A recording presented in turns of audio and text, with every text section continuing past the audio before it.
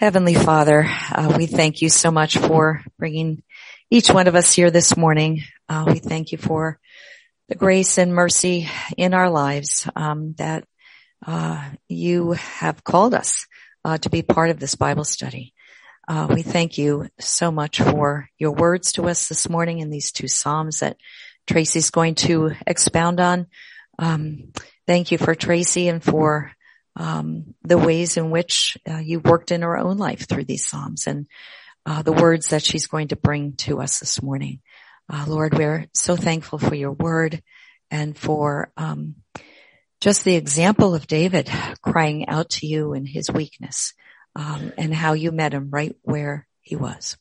So be with Tracy now as she brings us your word and help our hearts to be soft and teachable and just learn what you want us to hear today. So thank you in Jesus' name. Amen. Thank you. Good morning. So we are going to be focusing exclusively on two different Psalms today, 34 and 56. And I am thrilled to be able to do this because I love the Psalms. I live in the Psalms. And so I'm very excited to be able to be teaching this week. So we're going to hone in on David's thoughts and feelings as he's going through the events of 1 Samuel 21 that Carrie taught on last week. So just as a quick review to set the scene, chapter 21 describes David fleeing for his life from Saul and going to Elimelech the priest for food and weapons. And then he flees to Gath, where he's captured by the Philistines and escapes by pretending to be insane in front of the king. So let's look at some of his emotions from this time that come out in these Psalms. Okay. We see desperation, we see hopelessness, we see fear. So you can imagine with a powerful king and his huge armies chasing after you, that it would be hard to find a place to hide. I'm sure he felt really alone and hopeless for a good outcome. We're not sure why David decided to flee towards his enemies. He went to Gath, which was a city of the Philistines, but it seems it may have involved a lapse of faith on his part. God had gotten him out of some pretty tight situations in the past, but here he kind of decided to take things into his own hands and be creative, really. So he must have been pretty scared and pretty shaken to do that. But if the king is against you, who in their right mind would want to be for you? Even with the prince Jonathan on his side out in the wilderness, he was pretty much on his own. He had no place to live. He had no food. He had no weapons. Most of us have not had to deal with this level of fear and desperation. Although I was thinking of our Afghan friends and how they could really relate to this. Our churches befriended and helped take care of two of them. And when the Taliban took over last summer, they had to just grab a few belongings and flee for their lives. They were able to get out, but there's many others that still remain there and are daily living with fear and hunger. So as we go through this with David, let's just remember to pray for them, the people that remain in Afghanistan, as well as the ones that are here and trying to start a whole new life. And also, speaking of fear, as John and I shared about this Sunday, the country of Ukraine awaits in fear to see if Russia is going to attack and try to take over. We lived and worked in Ukraine for many years as missionaries, and I remember vividly in 2014, 8 years ago, when Russia first invaded the southern and eastern parts of the country. The stress level was so high and the uncertainty was just overwhelming. At one point, we had to evacuate from Kyiv when there were Russian troops on the northern border, 2 hours from where we lived. And our family and our teammates got in our cars and just headed west. And we had no idea if we'd even be able to get out of the city. And our friends there, once again, living in this kind of fear. They have bags packed by the door with cash and passports, just ready to go at a moment's notice, just constantly wondering if they should flee and when they should flee. So many unknowns and so much fear. But a lot of them are actually more worried about the effects of this turmoil and how it's going to affect the economy. And if it's going to get worse than it already is. And they're fearful for their freedom of worship, for their children's futures, in addition to their homes and their personal safety if Russia invades. So our fears here in suburban Philly may be different, but they're just as real to us. What were our first thoughts as we woke up this morning? Do all of our what ifs keep us in an intense control mode? And has the pandemic, with all of its looming possibilities, unhinged us?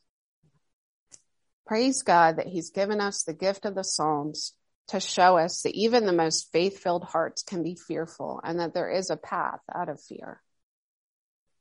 A little aside to start, I think all of us at one time or another have struggled with the Psalms.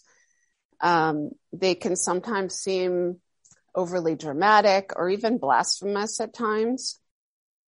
Some of us don't like emotions in general and would rather stuff them or ignore them than lay them out on the table like David does. It can really make us uncomfortable, but for some reason, God has decided to have this a part of his holy word.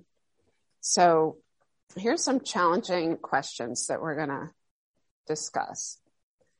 What if emotional regurgitation is part of God's prescription for help and healing? And what if whining and complaining to God actually deepens our relationship with him? What if he longs for that kind of relationship with us? What if it was actually even somehow a sign of faith? So let's dive in. We're going to start with Psalm 56 because that's actually first chronologically. We know this because it says in the heading, when the Philistines seized him in Gath, which was before he pretended to be insane, mentioned in the heading of Psalm 34. So while we're on the topic of headings, in case you are wondering why it says, according to the dove on far off terebinths, a terebinth was a deciduous tree that grows in the Mediterranean region.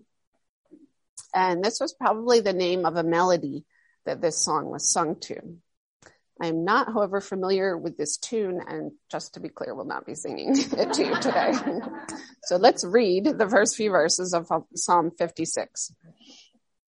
Be gracious to me, O God, for man tramples on me. All day long, an attacker oppresses me. My enemies trample on me all day long, for many attack me proudly. When I am afraid, I put my trust in you. In God, whose word I praise, in God I trust. I shall not be afraid. What can flesh do to me? So it's a prayer, as many of the Psalms are, but he goes back and forth between talking to God and talking to himself. He starts out his conversation with God begging and dumping.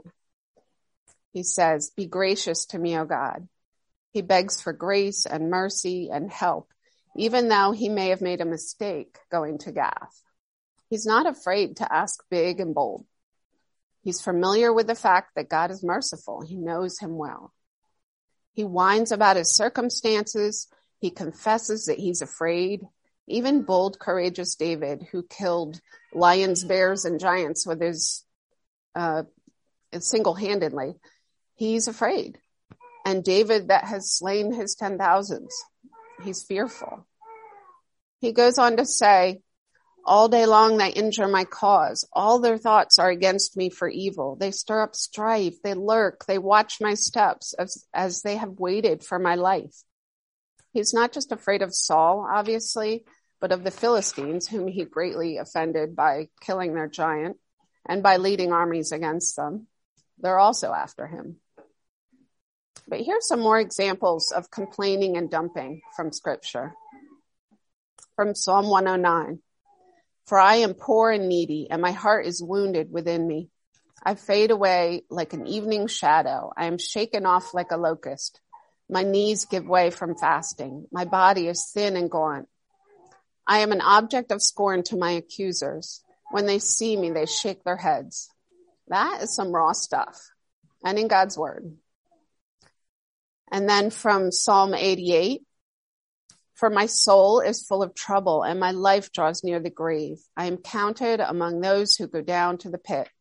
I am like a man without strength. I am set apart with the dead, like the slain who lie in the grave, whom you remember no more, who are cut off from your care. You have taken my companions and loved ones from me. The darkness is my closest friend. Sounds a lot like depression and grieving, doesn't it? From Psalm 142, it says, I cry aloud to the Lord. I lift up my voice to the Lord for mercy. I pour out my complaint before him. Before him, I told my trouble. And then even from Jesus in the Garden of Gethsemane, my soul is very sorrowful, even to death. And my Father, if it be possible, let this cup pass from me. Nevertheless, not as I will, but as you will. There's something therapeutic about dumping. We do it all the time with our friends and family. We often even enjoy the exaggerated piling up of how rough things are for us. And it's important for us to process and to feel our emotions. God can use that to bring healing. But do we also feel comfortable taking our dump truck to God? The difference here is that David is not just complaining in general. He's bringing his complaints directly to God. Our prayers sometimes can be too formal, like the way you would explain your problems to your boss or a neighbor you just met, as opposed to your best friend. Do you see the difference between, dear Lord, please heal my mother, and, oh Lord, I'm scared of what will happen. I don't know what I would do without her. You know we need her. Please have mercy and heal her. You are powerful and good, and I'm asking for you to intervene. It's making yourself vulnerable. It's assuming a close relationship where you have the right to talk like that. It's bringing all of your weakness and need and fears to a heavenly Father whose chest is big enough to pound on and who has the power to do something about it. It's not just wallowing in self-pity or sitting in anger and bitterness. If we don't bring our concerns to God, that's where we can end up. The direction we fling our complaints is important.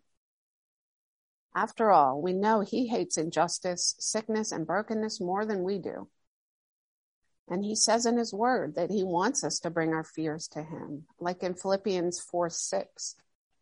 Do not be anxious about anything, but in every situation, by prayer and petition, with thanksgiving, present your requests to God. When we come to him with our complaints and fears, it's actually a small step of faith. We have to acknowledge first that he even exists. Secondly, we have to believe that he hears us. And thirdly, that he cares about our problems. We come to him because we know he's good and just and merciful and powerful. So we're admitting all of that by even just turning to him. It's actually somehow, ironically, an act of worship. We're choosing to come to him, showing some trust just by even showing up at his doorstep. We see many stories in scripture where God actually is moved by faith and responds to faith. Think of all the miracles that Jesus did when someone demonstrated their faith in him. If you struggle with words or knowing how to do this, use the Psalms to help guide your feelings into prayers. They can be an amazing resource when we feel like we can't even pray. In addition to begging and dumping, David also does a lot of talking to himself in these Psalms. John Piper says, learn to talk to yourself more than you listen to yourself. This sounds like good advice, knowing the kinds of things that our inner self can say. David reminds himself in verse 3, when I'm afraid, I put my trust in you. It's more like he's saying, I should put my trust in you. It's really hard, but I know that that's what would help me. I need to remember to turn to you, God, when I'm full of fear. It's also a beautiful little verse to teach to our kids. When I'm afraid, I will trust in you. There's at least one song that I know of that comes from that. So down in verse 9, he's talking to himself again. This I know, that God is for me. This is something we're quick to forget, or at least act like we've forgotten. We feel like maybe God is not on our team when things are not going well in our lives. But the ultimate answer to that question cannot be ascertained anywhere but the foot of the cross. God choosing to sacrifice his son on our behalf should clear up any doubts about his loyalty and that he is for us. In verse 11, David reminds himself again, in God I trust. I shall not be afraid. What can man do to me? Again, trying to convince himself and remind himself. In verse 12, I must perform my vows to you. Oh God, I will render thank offerings to you. He's determined to turn it around and be strong. But this is a kind of strength that requires weakness and humility. Being thankful and submissive to God's plan. And then it says 3 times in this chapter, in God whose word I praise, the rock of God's word. He's reminding himself of this rock that he needs to rest on. So the interesting thing is that it seems from this psalm that the path out of fear and despair involves thank offerings and worship, which leads us right to Psalm 34. I'll read verses 1 through 7. It says, I will bless the Lord at all times. His praise shall continually be in my mouth. My soul makes its boast in the Lord. Let the humble hear and be glad. O magnify the Lord with me, and let us exalt his name together. I sought the Lord, and he answered me and delivered me from all my fears. Those who look to him are radiant. Their faces shall never be ashamed. The poor man cried, and the Lord heard him and saved him out of all of his troubles. The angel of the Lord encamps around those who fear him and delivers them. This is David's song of thanks to God after God's provision of bread and a sword and after his narrow escape from the Philistines. So if trusting God with our complaints is a step of faith, then worshiping in the midst of suffering is a further step, a challenging step. But I love his pure heart here. He doesn't hold back. He doesn't hold a grudge for the fact that he's still fleeing for his life or that he was even in this difficult place to begin with. His shame for not trusting God doesn't get in the way. He wholeheartedly blesses, boasts in, magnifies, and exalts the Lord. He testifies how the Lord answered his cries and delivered him not only from captivity, but from his fears as well. He's fully convinced of God's interventions and wants everyone to know what kind of amazing God he has. And he wants everyone to join him in praise. There's something important about corporate worship, about singing to each other of God's greatness. The reason that David is able to worship despite his circumstances is that his praise doesn't spring from what's happening in his life. It springs from the unchanging truths of who God is, that solid rock. Yes, God answering his prayer is reason to rejoice, but it serves to remind him of who God is and what he's like. God is for him. God is with him. He is strong. He is good. Those things don't change no matter what is happening.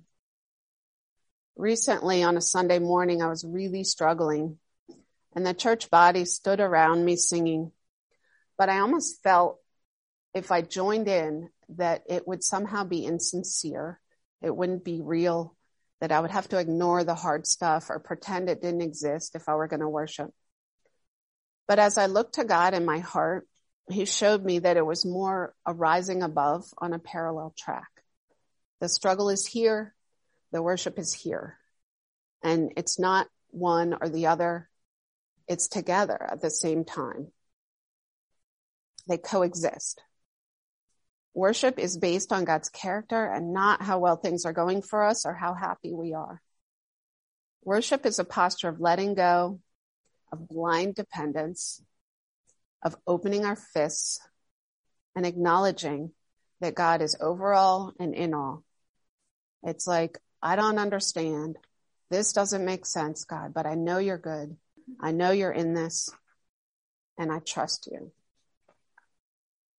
It's being in a position of awe at his feet rather than judge over him. William Temple was an archbishop in the Church of England, and he wrote this beautiful description of worship. He said, worship is the submission of all our nature to God. It's the quickening of conscience by his holiness, the nourishment of mind with his truth, the purifying of imagination by his beauty, the opening of the heart to his love, the surrender of will to his purpose. And all of this gathered up in adoration, the most selfless emotion of which our nature is capable, and therefore the chief remedy for that self-centeredness which our original sin and the source of all actual sin. Charles Spurgeon describes the first half of Psalm 34 like a hymn of praise and the second half like a sermon. So the practical things that take us from complaint to worship are listed out in Psalm 34. The first discussion question for today asks you to underline the ways that David engages with the Lord. So if you look at all those verbs, it gives you some guidance. He says he blesses God, he boasts in him, he calls to him, he fears him or reveres him. And in verses 8 to 14, he calls his readers to taste and see that the Lord is good, and to take refuge in God, to be careful with our words, and to do good, and to seek and pursue peace. All these things are steps in the path out of fear and out of complaint and towards worship. I would boil all that down to this: getting to know God, what God is like through his word, and by spending time interacting with him in prayer, leads us to be in awe of him. And then in the process, we become more like him, and we do good, and we pursue peace. So in addition to David begging, dumping, and worshiping, he also gives us a glimpse into God's response to all of this. In Psalm 56, there's one beautiful verse that sums it up, verse 8. You have kept count of my wanderings, put my tears in your bottle. Are they not in your book? God has seen David in all of his days in the wilderness running for his life. He's seen his struggles and kept count of them in a book. He sees us. He knows all of our wanderings, and he doesn't forget them. He so tenderly collects our tears and is heartbroken over every single one of them. He's aware of every single one of them. He sees, he understands, and he acknowledges our pain. We saw this in Jesus' compassion with the people he interacted with. He even wept with Mary and Martha to acknowledge their pain of the loss of their brother before he brought him back to life. There's something important in that, in the character of God. This is what our God is like. In chapter 34, verses 15 to 18, it says, the eyes of the Lord are toward the righteous, his ears toward their cry. The face of the Lord is against those who do evil, to cut off the memory of them from the earth. When the righteous cry for help, the Lord hears and delivers them out of all of their troubles. The Lord is near to the brokenhearted and saves the crushed in spirit. When we cry out to God in prayer, he sees us, he hears us, he's attentive to us, and he's near us. What a wonderful thing to be assured of. Often, even though a friend can't help our situation, we feel better just because they heard us, because they saw what we're dealing with and acknowledged our pain and just sat with us for a while. That is what our Heavenly Father offers us at any given moment. He also desires to deliver and save us, and he actually already has. The last part of both chapters points us to Jesus and the gospel. In 56, 12 to 13, it says, I will render thank offerings to you, for you have delivered my soul from death, yes, my feet from falling, that I may walk before God in the light of life. God did that in the moment for David, but he did it for us as well. It's a promise that lasts for eternity. Our souls will not die. They will live forever, and they will walk in the light of life. Not sure exactly what that means, but it sounds a lot like what we know of heaven, doesn't it? In 34:19-22, it says, "Many are the afflictions of the righteous, but the Lord delivers him out of them all. He keeps all of his bones, not one of them is broken. Affliction will slay the wicked, and those who hate the righteous will be condemned. The Lord redeems the life of his servants. None of those who take refuge in him will be condemned." So we're not being promised here that we will be delivered from all of our afflictions or that we will never have a broken bone. I know this well. I was just in the ER on Saturday with my husband who had multiple fractures in his hand. No, we will always have afflictions as long as we live in this broken world. And yes, God does sometimes choose to deliver us for his glory, but the better news is in the bigger picture. The no broken bones is actually pointing to Jesus when he died on the cross.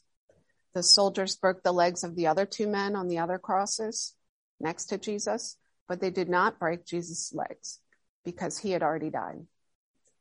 This fulfilled 3 Old Testament prophecies, including this one in verse 20. In Exodus 12 and Numbers 9, where the Passover is described, it says not to break the bones of the sacrificial lamb. So this is pointing us to the capital D deliverance of our capital A afflictions. Commentator Kirkpatrick says, "The promise to the righteous man found an unexpectedly literal realization in the passion of the perfectly righteous one. Jesus' death on the cross broke the power of sin and death over us and secured for us an eternal future with no despair, no fear, no broken bones, and no tears that need to be collected."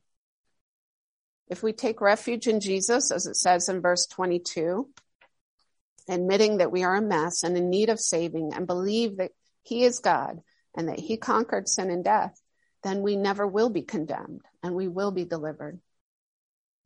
In the meantime, in the now and not yet period that we're living in, we must wait on the Lord with much endurance. Our deliverance now is through the Holy Spirit. God can redeem our daily battle with fear and despair when we cry out to the living God and when we worship him. He meets us with himself, which is better than any other answer to prayer. Taste and see that the Lord is good. I'll end with this quote from Charles Spurgeon. "Make a trial, an inward experimental trial of the goodness of God. You cannot see except by tasting for yourself, but if you taste, you shall see. Faith is the soul's taste. They who test the Lord by their confidence always find him good, and they become themselves blessed." Amen to that. Let's pray. Heavenly Father, we are in awe of your goodness and your faithfulness, your loyalty to us, your power over sin and death, and we praise you. We thank you for your deliverance of us. We thank you for the grace that you give us every day. We thank you that you love to hear our complaints, that you love to have us come into your presence. We give you glory for that, and we thank you so much. And we pray that you would help us to turn to you and to find the grace that we need in you. We pray that you would bless our time of discussion now, that it would be to your glory. And we thank you for this day. In Jesus' name, amen.